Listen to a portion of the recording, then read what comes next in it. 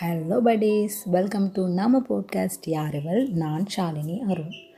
ஒரு 2-3 டேஸாக கொஞ்சம் மனசு சரியில்லை. சில பல விஷயங்களால் மைண்டை டைவர்ட் பண்ணலாம்னு யோசித்தேன், முடியவே இல்லை. சரி, பாட்காஸ்டாவது பண்ணலாம்னு யோசித்தேன். எதை பற்றி பேசலாம்னு யோசிக்கிறதுக்கு முன்னாடி அப்பா பற்றி ரொம்ப ஞாபகமாக இருந்துச்சு. ஸோ அவர் பற்றியே பேசிடலாம்னு முடிவு பண்ணிட்டேன். நம்ம டீம்கிட்டேயும் கேட்டேன், ஓகே பேசுன்னு சொன்னாங்க. அதான் பேச ஆரம்பிச்சிட்டேன்.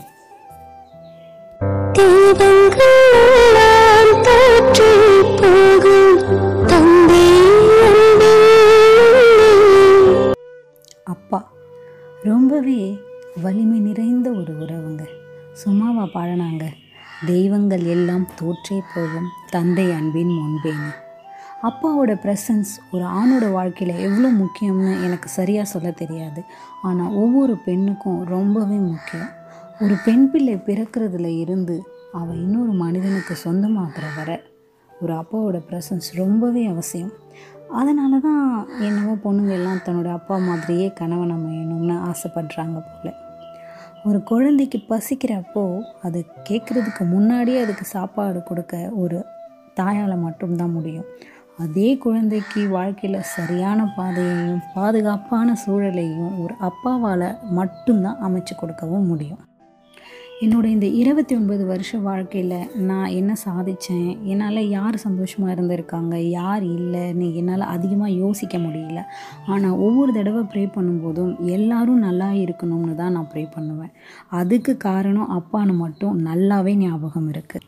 ஒரு தடவை அப்பா நீ என்னன்னு சாமி கும்பிடுவேன்னு கேட்டார். அதுக்கு சத்தியமாக என்ன சொன்னேன்னு எனக்கு ஞாபகம் இல்லை. ஆனால் அப்பா சொன்னது இன்னமும் ஞாபகம் இருக்குது. எல்லாரும் நல்லா இருக்கணும்னு கும்பிடுமா. எல்லாரும்னு நாம் சொல்லும்போது அதில் நாமும் வந்துடுவோம். ஸோ எல்லாரும்னு சொல்லி வேண்டிக்கோன்னு சொன்னார் அப்பா. அப்போலேருந்து இப்போ வர இந்த ஒரு விஷயத்தை என் வாழ்க்கையில் நான் மாற்றிக்கவே இல்லைங்க. நல்ல விஷயத்தை ஏன் மாற்றிக்கணும்? சின்ன வயசில் ஒரு தடவை அப்பா என்னை பரதநாட்டியம் கிளாஸில் சேர்க்கறதுக்காக ரொம்பவே பிளான் பண்ணி டீச்சர் ரெடி பண்ணி அவங்களுக்கு குரு தட்சணையாக கொடுக்க பழம்லாம் வாங்கிட்டு வீட்டுக்கு வந்திருக்கார். ஆனால் அந்த சீனில் நான் இல்லாமல் போயிட்டேன். நான் வேணும்னே போகலை. ஆக்சுவலாக பக்கத்து வீட்டில் எனக்கு ரொம்ப பிடிச்ச ஜெயந்தி அக்கா என்னை அவங்க ஸ்கூல் ஃபங்க்ஷன்னு நினைக்கிறேன், சரியாக ஞாபகம் இல்லை, எதுக்கோ கூப்பிட்டு போயிட்டாங்க. நானும் போயிட்டேன் ஜாலியாக.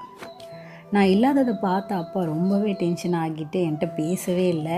அப்பா என் மேலே கோவமாக இருக்காருன்னு நான் ஸ்டெப்ஸில் உட்காந்துக்கிட்டு சாப்பிடாமல் அழுதுகிட்டே இருந்தேன். அப்புறம் நைட்டு அப்பா என்னை கூப்பிட்டு, உனக்கு பிடிக்கும்னு நினச்சி தான் நான் ரெடி பண்ணேன், ஆனால் நீ வேறு எங்கேயோ போயிட்ட, உனக்கு பிடிக்கலனா நீ செய்ய வேணாம்னு சொல்லிட்டார் அப்பா. ஆக்சுவலாக பரதநாட்டியம் டான்ஸ்னால் எனக்கு ரொம்ப பிடிக்கும். டிவியில் ஏதாவது ப்ரோக்ராம்லாம் பார்த்து நான் தானாக ஆடிட்டு இருப்பேன்.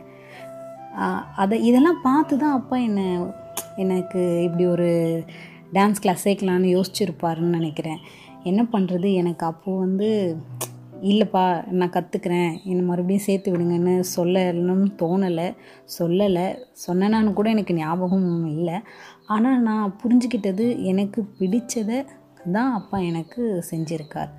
ஒரு குறிப்பிட்ட வயசு வரை அவரால் முடிஞ்ச வரை எனக்கு என்ன பிடிச்சிருக்கோ அதுதான் எனக்கு அவர் தரணும்னு யோசிச்சிருக்கார் மட்டும் புரிஞ்சிடுச்சு.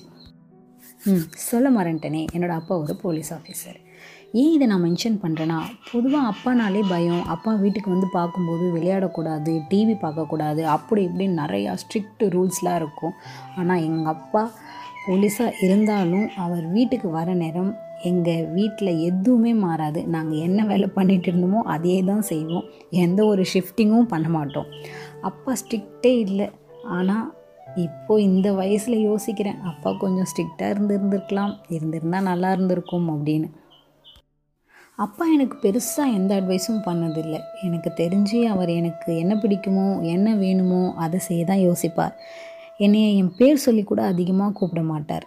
இவ்வளோ ஏன் என் அம்மாவை கூட இதுவரை என் அப்பா பேர் சொல்லி கூப்பிட்டு நான் கேட்டதே இல்லை. என்னைய பாப்பானும் அம்மாவை அம்மானும் தான், இந்தாம்மா அப்படின்னு தான் கூப்பிடுவார். அதுக்கு காரணம் அவங்க அப்பா சொல்லி கொடுத்துருக்காராம், மனைவியை வாடி போடி வான்னு கூப்பிடக்கூடாது, வாமா போமான்னு தான் கூப்பிடணும்னு. ஸோ அதையே ஃபாலோ பண்ணிட்டார் போல். ஆமாங்க, என் தாத்தா கூட அவர் சாகிற வரைக்கும் என் பாட்டியை பேர் சொல்லி கூப்பிட்டு நான் கேட்டதே இல்லை. பரவாயில்ல, ரொம்ப நல்ல விஷயம்தான். இப்போல்லாம் யார் பொண்டாட்டியை மதிக்கிறாங்க? என்னை எல்லாருமே போல்ட், ஸ்ட்ராங், இண்டிபெண்ட் கேர்ள்னு தான் ஒரு வயசுலேருந்தே சொல்லுவாங்க. நான் இப்படி போல்டு, இண்டிபெண்ட், ஸ்ட்ராங் இப்படி யோசித்தா அப்பா போலீஸ், அதனால தான் பொண்ணு இவ்வளோ போல்டாக இருக்குது அப்படின்னு நீங்கள் நினைக்கலாம். அப்படி இல்லைங்க. அப்பா தான் என்கிட்ட போலீஸ் மாதிரி இருந்ததே இல்லையே. ஆனால் அப்பா மறைமுகமாக என்னை ரொம்பவே போல்டாக, ஸ்ட்ராங்காக, இண்டிபெண்ட்டாக வளர்த்துருக்காருன்னு தான் சொல்லணும்.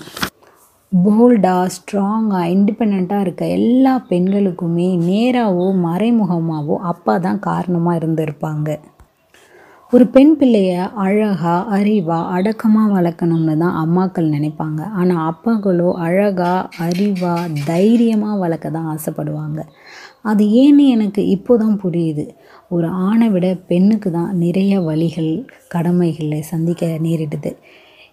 இவ தான் நிறைய உறவுகளுக்குள்ளே மாட்டிட்டு யார் பக்கம்னு போராடிக்கிட்டு இருப்பாள். வாழ்க்கை முழுக்க அதெல்லாம் சமாளிக்க அழகோ, அடக்கமோ, ஏன் அறிவு மட்டும் கூட போதாதுங்க. அவள் தைரியமாக இருந்தால் தான் எல்லா சூழலையும் எதிர்கொள்ள முடியும். ஒரு அப்பாவுடைய இடத்தை யாராலையுமே ஃபுல்ஃபில் பண்ண முடியாதுங்க. சில காரணங்களுக்காக கல்யாணத்துக்கு முன்னாடி என் அப்பா கிட்ட நான் கொஞ்ச நாள் பேசாமல் இருந்தேன். அப்படி ஒரு சூழலில் நான் சுடு தண்ணி ஊற்றிக்கிட்டேன் காலில். அதை பார்த்த அப்பா உடனே கொல்லை பக்கம் போய் வாழை மர தோல் எடுத்துகிட்டு வந்து என் காலில் பிழிஞ்சு விட்டார். அப்போது அவர் கண்ணில் நான் பார்த்த துடிப்பை இன்னும் என்னால் மறக்கவே முடியாது. இன்றைக்கி பல நாள் நான் தனிமையில் அழும்போது என் மேலே உயிரே வச்சுருந்த, எனக்காக எது பண்ணவும் ரெடியாக இருந்த அந்த அப்பாவை நான் ரொம்பவே மிஸ் பண்ணுவேன். என் அப்பா ஒன்றும் பெரிய பரம்பரை பணக்கார வீட்டு பிள்ளை இல்லை. நானும் அப்போ இல்லை தானே. ஆனால் காசோட கஷ்டம் நான் உணர்ந்ததே இல்லை.